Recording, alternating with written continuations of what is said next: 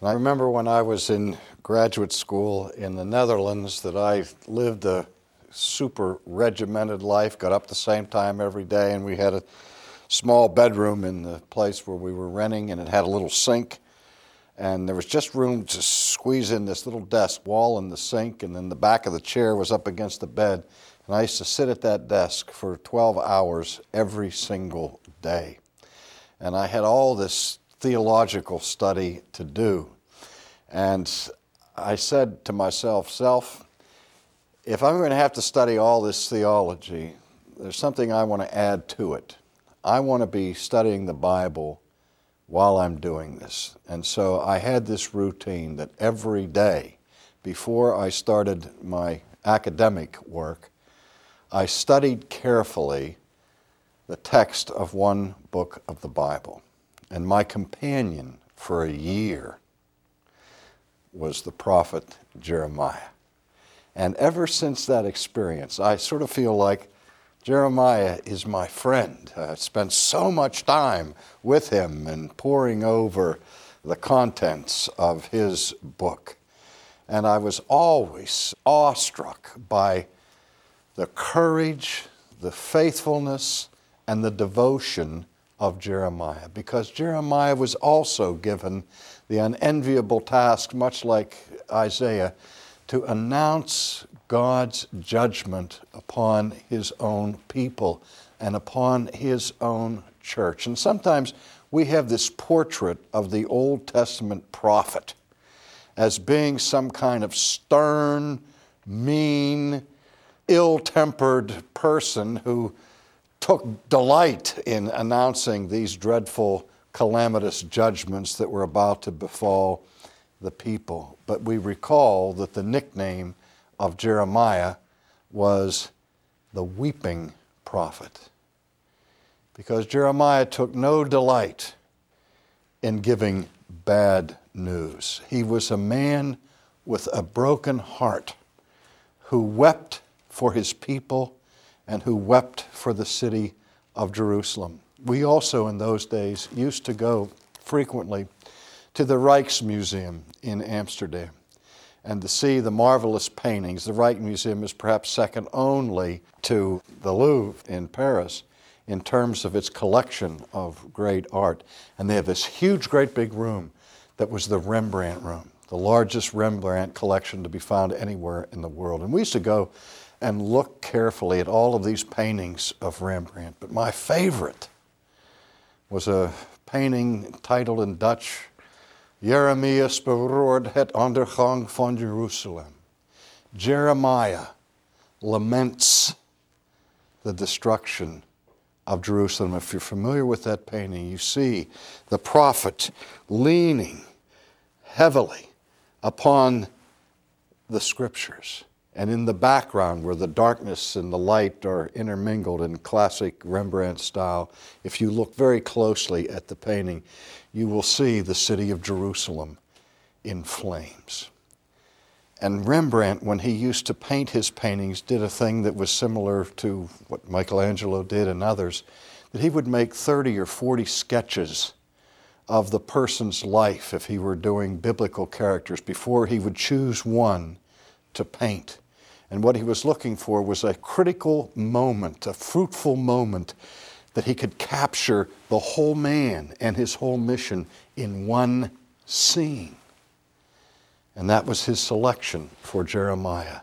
Jeremiah weeping over the city of Jerusalem. Well, Jeremiah was 20 years old about when he was called to be a prophet, and we have the record of his call found in the first chapter of his book.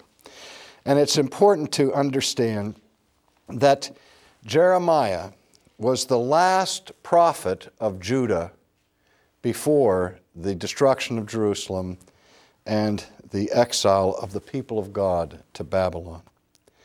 We read in verse 4 of the first chapter, "Then the word of the Lord came to me, saying, Before I formed you in the womb, I knew you.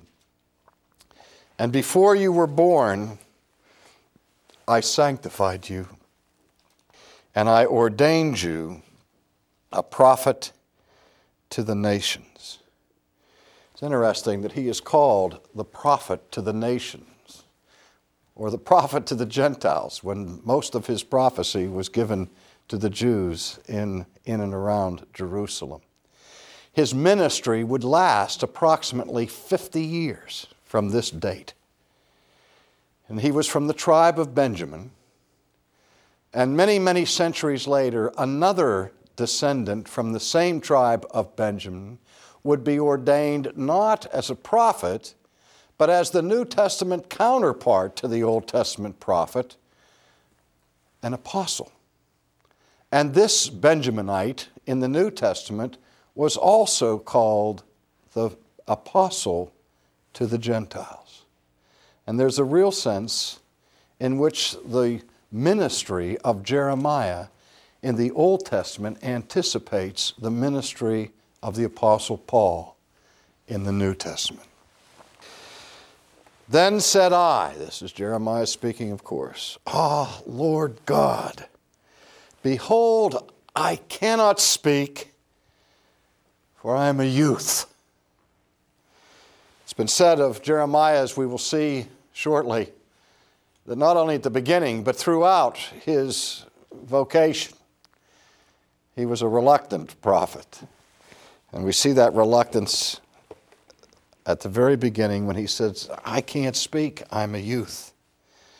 And the Lord said to me, "Oh, I'm sorry, Jeremiah, I must have come to the wrong address. You must not be the Jeremiah that I ordained from the beginning of the world, or that I sanctified in your mother's womb." That's not what God said. When Jeremiah protested that he was too young, the Lord said to him, "Do not say, I am a youth, for you shall go to all whom I send you, and whatever I command you, you shall speak. Do not be afraid of their faces, for I am with you to deliver you, says the Lord." And then the Lord put forth his hand and touched my mouth. And the Lord said to me, "Behold, I have put my words in your mouth. And see, I have this day set you over the nations and over the kingdoms, to root out and to pull down, to destroy and to throw down, to build and to plant." Now, do you see the same thing that happened with Isaiah, where Isaiah was given this grim task of announcing bad news all over the place? Nevertheless, Isaiah is known today for being the prophet of the gospel in the Old Testament. So in like manner, when God comes and puts his words in the mouth of Jeremiah, he tells him, he said, "I want you to go and pull up and root up and tear down." Why? So that you can plant and so that you can build. But before God was going to rebuild his nation and rebuild his people, first of all, he had to tear down the structures that had become so corrupt. And so these were the circumstances of the call of Jeremiah. And to catch a flavor of the difficulty of his task, God sent Jeremiah, not so much to kings, as Isaiah had ministered to, but to the religious core of the nation, to the priests and to the guilds of prophets in those days. Chapter 7 gives us an insight into this mission. Beginning in verse 1 of that chapter, we read this: "The word that came to Jeremiah from the Lord, saying, Stand in the gate of the Lord's house, and proclaim there this word, and say, Hear the word of the Lord, all you of Judah who enter in at these gates to worship the Lord. Thus says the Lord of hosts, the God of Israel, Amend your ways and your doings, and I will cause you to dwell in this place. But do not trust in these lying words, saying, The temple of the Lord, the temple of the Lord, the temple of the Lord are these." What's going on here? We've said that one of the roles of the prophet in the Old Testament was to be that of the reformer. Now, the prophet as reformer was not a revolutionary. There is a difference. The prophets were not trying to be innovators, to throw out all of the things that God had instituted in the covenant and in the religious life of the people. I've said many times that what happened to the worship of Israel in the Old Testament is that it degenerated into ritualism, externalism, and formalism, where the people were just going through the motions outwardly, but their hearts were far removed from the things of God. They still had their religious activity, but it was purely external, superficial, on the outside. It didn't penetrate into their hearts. Now, what the prophets did was not get rid of the forms or the rituals or the externals, but called the people to understand the internal reality to which the externals were supposed to point, and called them to repent from allowing their religion to be merely an external thing. And God says to Jeremiah, I want you to go right to the center of the town, to Jerusalem, to the temple, and tell the people to amend their ways and not to trust in lying words. And the lying words were in this formula that they recited. This is the temple of the Lord, the temple of the Lord, the temple of the Lord. On other occasions, I've stressed how important it is when we see repetition in Hebrew literature, because repetition signifies emphasis. And usually when something of great importance is mentioned, it is repeated. That is, it is said twice. But here, it is repeated to the third degree. These people are being hypocritical to the superlative degree, saying, this is the temple of the Lord, the temple of the Lord, the temple of the Lord. And Jeremiah is instructed to tell them, you are trusting in lying words, words that cannot profit. And later on he says, go to Shiloh and look at it. Shiloh had been a place that had served temporarily as a central sanctuary in antiquity and now was in ruins. Jeremiah says, go to Shiloh and look at it, because that's what Jerusalem is going to look like when God is finished with the visitation of His judgment. Can you imagine any prophecy that would be more incendiary than that one? Can you imagine the fury and the wrath of the priests and the religious leaders of the day, that this man would have the audacity to say that God was going to destroy Jerusalem?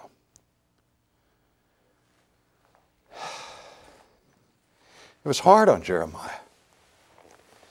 He was hated and persecuted by the priests, by the false prophets of his day, and being as sensitive a man as he was, he found it very difficult to continue in this mode. And I think one of the most poignant chapters that we have that describes his struggle is chapter 20 of his book. Chapter 20, verse 7 begins with these words. O Lord, you have induced me, and I was persuaded. You are stronger than I, and have prevailed.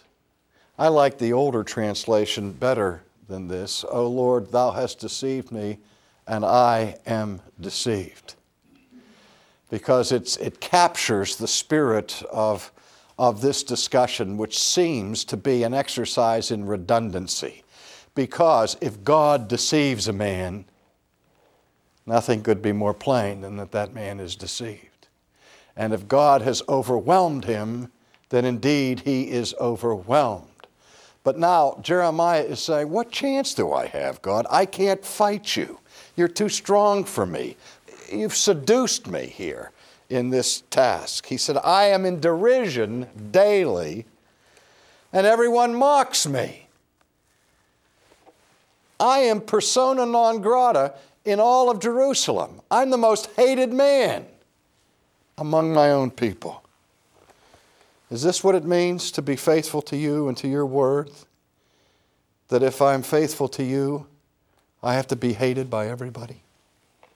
For when I spoke, I cried out, I shouted violence and plunder, because the word of the Lord was made to me a reproach and a derision daily. Daily. Every single day. Jeremiah endures the reproach and the derision of his people because he's trying to be faithful to the Word of God. Every pastor in every church needs to visit this text regularly. Then I said, I will not make mention of him, nor speak any more in his name. Do you see what the depths to which Jeremiah has fallen here? I can't take it anymore. I can't stand this hostility, this hatred, this derision. And so, God, I quit. I'm turning in my prophet's card. I will speak no more in your name. He says, but the word of God was shut up in my bones like fire, and I couldn't stop. That's what I like about Jeremiah. Here was a prophet that had fire in his bones, and it was a fire that was kindled by the word of God. I was weary of holding it back, and I could not. Verse 11, but the Lord is with me as a mighty, awesome one. Therefore my persecutors will stumble and will not prevail. They will be greatly ashamed, for they will not prosper, and their everlasting confusion will never be forgotten. Verse 13, sing to the Lord, praise the Lord. Verse 14, cursed be the day in which I was born. Talk about ambivalence. Talk about vacillating between exaltation and joy of the praise of God and then cursing the day of his birth because of the misery that he has to endure. Chapter 23, verse 9, my heart within me is broken because of the prophets. All of my bones shake. I'm like a drunken man and like a man whose wine has overcome because of the Lord and because of his holy words. For the land is full of adulterers. For because of a curse the land mourns. The pleasant places of the wilderness are dried up. Their course of life is evil, and their might is not right. For both prophet and priest are profane. Yea, in my house I have found their wickedness. And so, Jeremiah complains. He says to God, he said, look, you tell me to call these people to repentance because judgment is coming upon this holy city. And every time I preach, there are 15 prophets who come in behind me and tell the people, peace, peace. God is with us. Don't listen to Jeremiah. He disturbs the unity of the church. God loves you just exactly the way you are. Peace, peace. And Jeremiah cries to God. He said, oh God, the message of these prophets, they heal the wounds of the daughter of Zion, but slightly.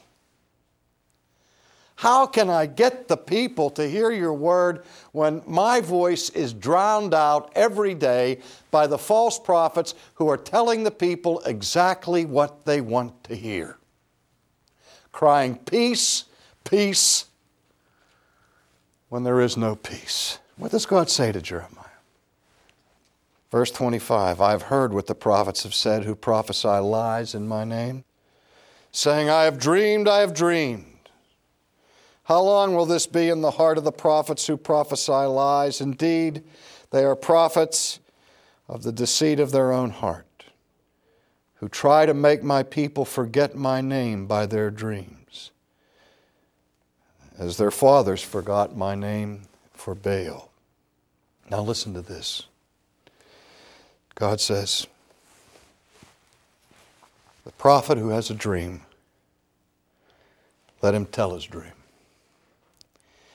But he who has my word, let him speak my word faithfully.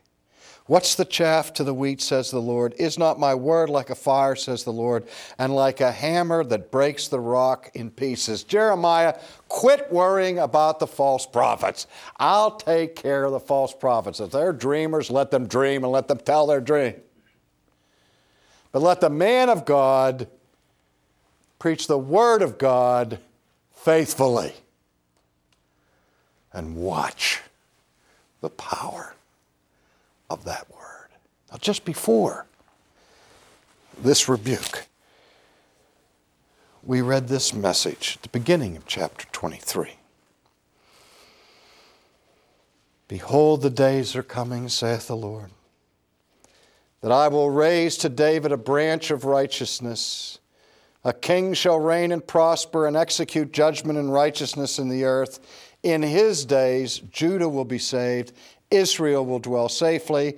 Now this is his name by which he will be called, the Lord our righteousness. And Jeremiah told the people that God promised them a new covenant and a new beginning. And even though he said that the temple would be destroyed and the people would be cast off into captivity, one of the last things that Jeremiah did before he was carried off was he bought a field. He invested in real estate in Jerusalem as a sign to his people that God would raise this city once more out of the ashes.